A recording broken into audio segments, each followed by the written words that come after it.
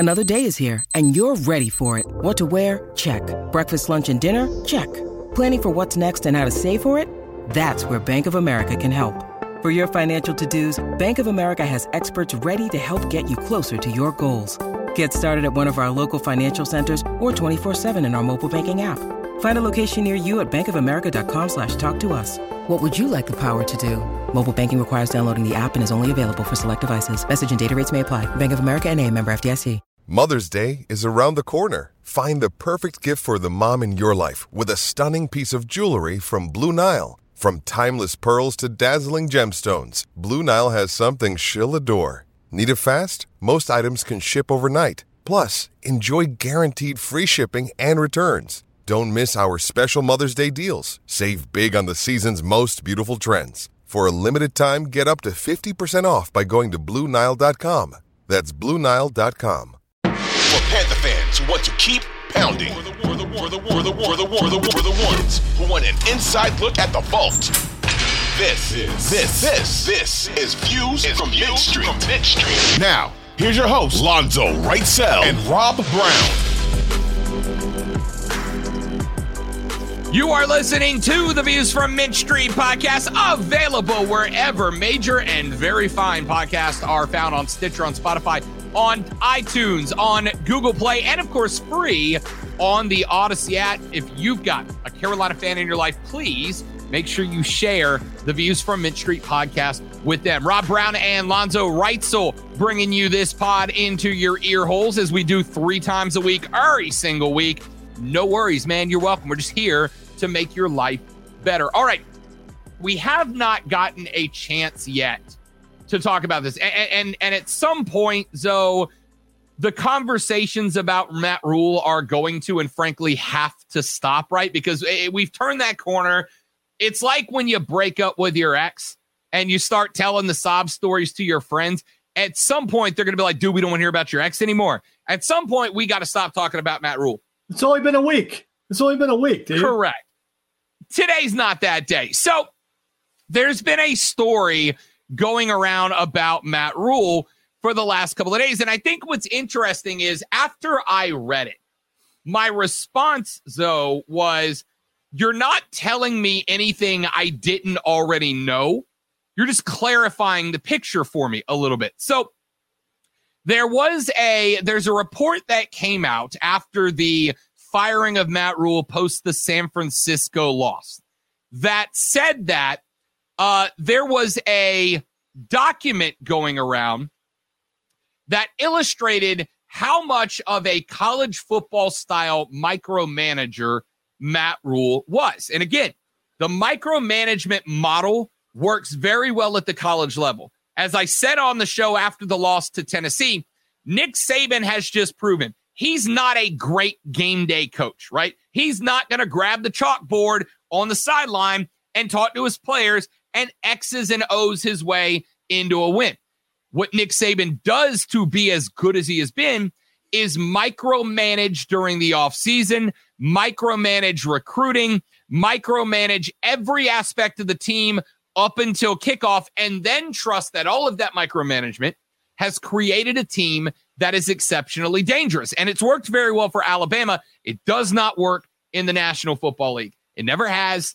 It never will. You cannot micromanage. You got to let professionals do their job. Well, this report from Will Kunkel of Fox Charlotte and a few others has come out saying that Matt Rhule wanted complete control of everything, up to and including the social media posts of the football team, right? Like, there were posts that the team wanted to post, and Matt Rhule was like, no, you can't do that because it makes us look bad. Well, Jonathan Jones of CBS Sports put out another report that said there was a 3-page document that staff members were supposed to know by heart to get themselves into the team's good graces. And Matt Rhule would very frequently quiz every element of the team, from players to assistant coaches to coordinators to management to admins, all the way up, and basically pop quiz them on this 3-page document.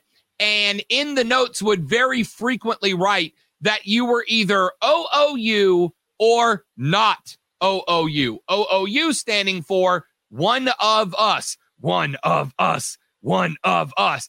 And that Matt Rhule, all the way up to and including in the war room on draft day, would assign players a grade of OOU or not OOU, and that would be a long determining factor into whether or not they were comfortable pulling the trigger on that cat and making that cat a part of the franchise. Now, that in and of itself, Lonzo, it's very cheesy. It's very corny to me. I mean, I guess there are some people that get motivated by stuff like that, and I understand. But when you pair that with the multiple reports that Matt Rhule was an extreme micromanager down to and including wanting control over the team's social media presence, to me, it really does put the writing on the wall and show exactly why the reign of Rhule was an unmitigated disaster. All right. When you started doing the one of us chant,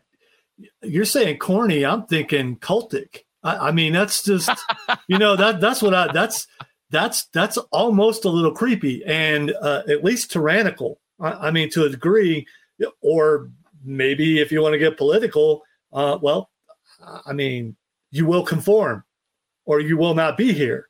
And that's a little worrisome, especially. And yes, that to a degree will work in college football, but it's not going to work with a bunch of adults who are all pretty much multimillionaires. It's just not going to work that way. And we see it did not. But now I'm going to start hearing one of us in my nightmares tonight. One of us. One of us. Yeah, no. And I'm guessing they don't blink when they say it. Yeah, one right. of us. One of us. And they're all slowly walking forward towards you with torches. Yes, that's how it feels. It's like you said a second ago, Zoe. The belief that you can inspire guys to be one of us. I get it. And you're right. At the college level, it works. Some people are going to make the argument that in the age of the transfer portal, maybe it's not quite as genuine as it used to be, but it used to be, and to me it still is, but this is probably a conversation for the radio show, not the podcast. Again, the Rob Brown Show, 9 to noon Eastern, free on the Odyssey app. If a kid goes to a school, it's because he wants to be a Tiger or a Gamecock or a Gator or a Bulldog or a Seminole.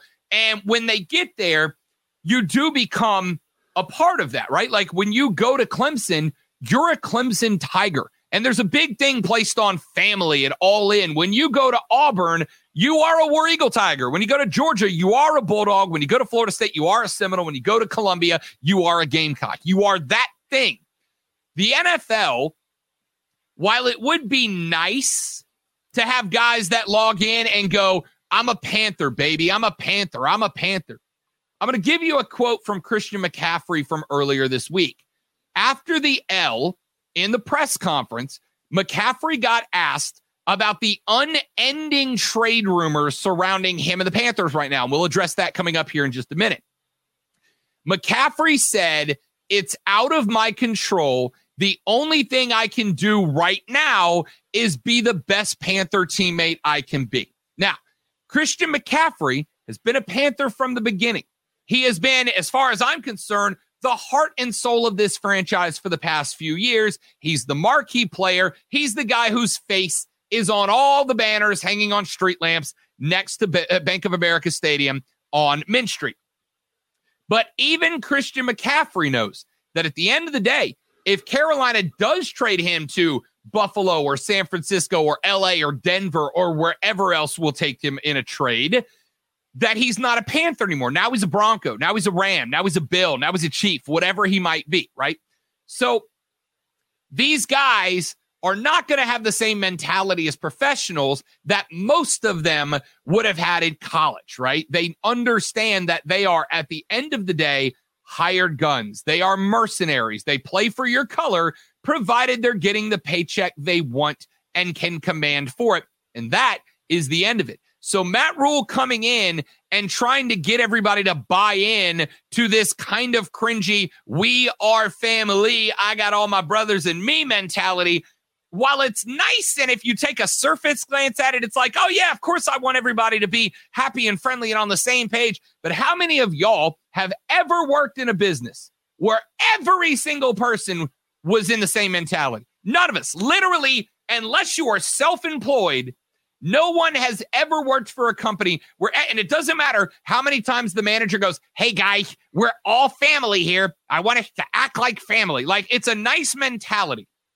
But when there are more than two human beings in a room, there's going to be conflict. There's going to be drama. You have got to manage it like a manager, not like a cult leader / dad. And that's what Matt Rhule was trying to do. And again, I think you combine that with the micromanagement, Lonzo, and that is where Matt Rhule ultimately failed. That's why guys like Robbie Anderson popped off and lost their minds. That's where a lot of the locker room problems came from. And I think Steve Wilks knows that. I think Steve Wilks understands that. I think he gets that they are all hired guns and nothing else, and can manage like a manager instead of like a cult leader. And that could provide a bit of a difference. Well, I think you saw a different fire out of them this past week. And you also seen the desire to finish. I mean, they could have gave up when they were down 2 touchdowns. They didn't do that. They didn't do what supposedly they did under Matt Rhule, that final game that got him fired, and basically give up. So they were out there. They were trying really hard. And they're, players are independent contractors. The business, they are their business.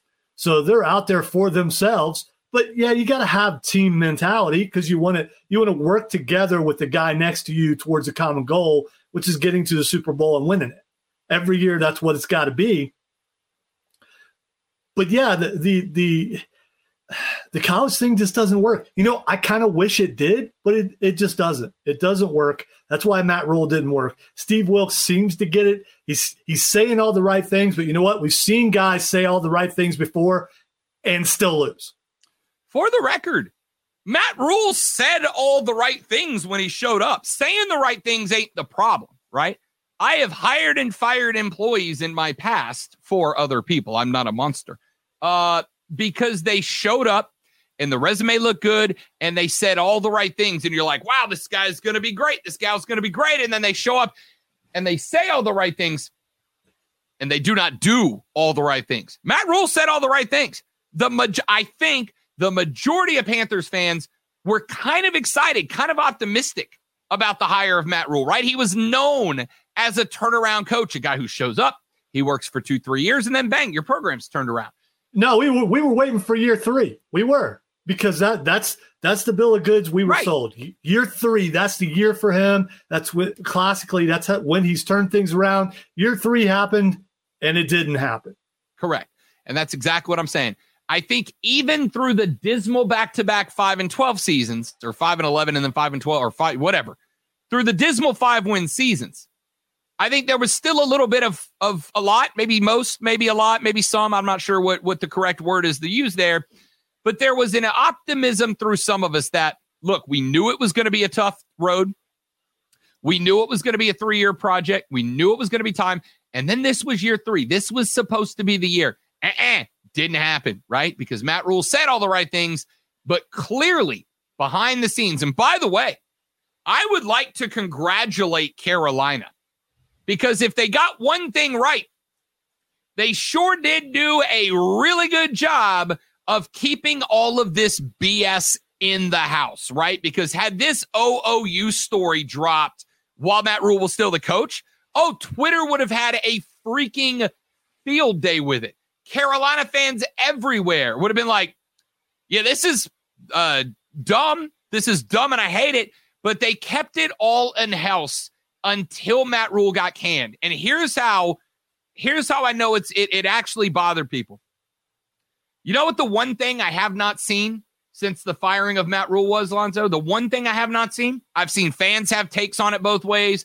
I've seen players come in. The one thing I have not seen, outside of a very brief 1.5 or 2-line statement from the Panthers that said we have parted ways with Matt Rhule, I have not seen, we'd like to thank him for his time. We'd like to thank him for his effort. We appreciate the goodwill between the coach and the team. We thank him for his service. We didn't see any of that. We saw a statement that said, we have separated from Coach Matt Rhule, and that is it, which leads me to believe, and again, I'm reading it and stuff, I'm speculating, but hey, that's the fun part of the job.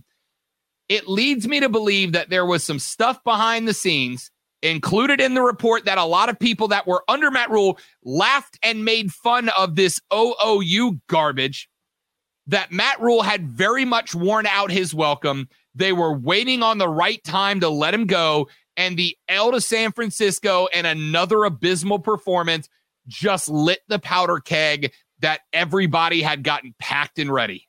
All right, so what this reminds me of is the emails that we get in the building on occasion. This person no longer works here. We wish them well in their future endeavors. That's one. And the other is, this person no longer works here. Do not let them in the building. Yep. And I think the latter is what is about Matt Rhule. Do not let him in the building. That's a great call. That's a great call. We get the emails that go, so-and-so is no longer an employee. We wish them the best in their future endeavors. And even sometimes they might even have a little clip of like, they're moving on to this new market to be promoted, and we congratulate them, and it's all nice and good. And that's what you get when an NFL team sends out, we have parted with so-and-so. We thank them for their service and wish them the best in their future endeavors, right? Like, as wrestling fans, we call a wrestler getting fired, getting future endeavored, because there's always that line of, we wish them the best in their future endeavors. With Matt Rhule, it was, he's fired, moving on, right? Like, it leads me to believe that Matt Rhule's micromanagement behind the scenes ultimately did him in more than anything else. His key to work, his parking space is open. They didn't even wave at him. Just, bye.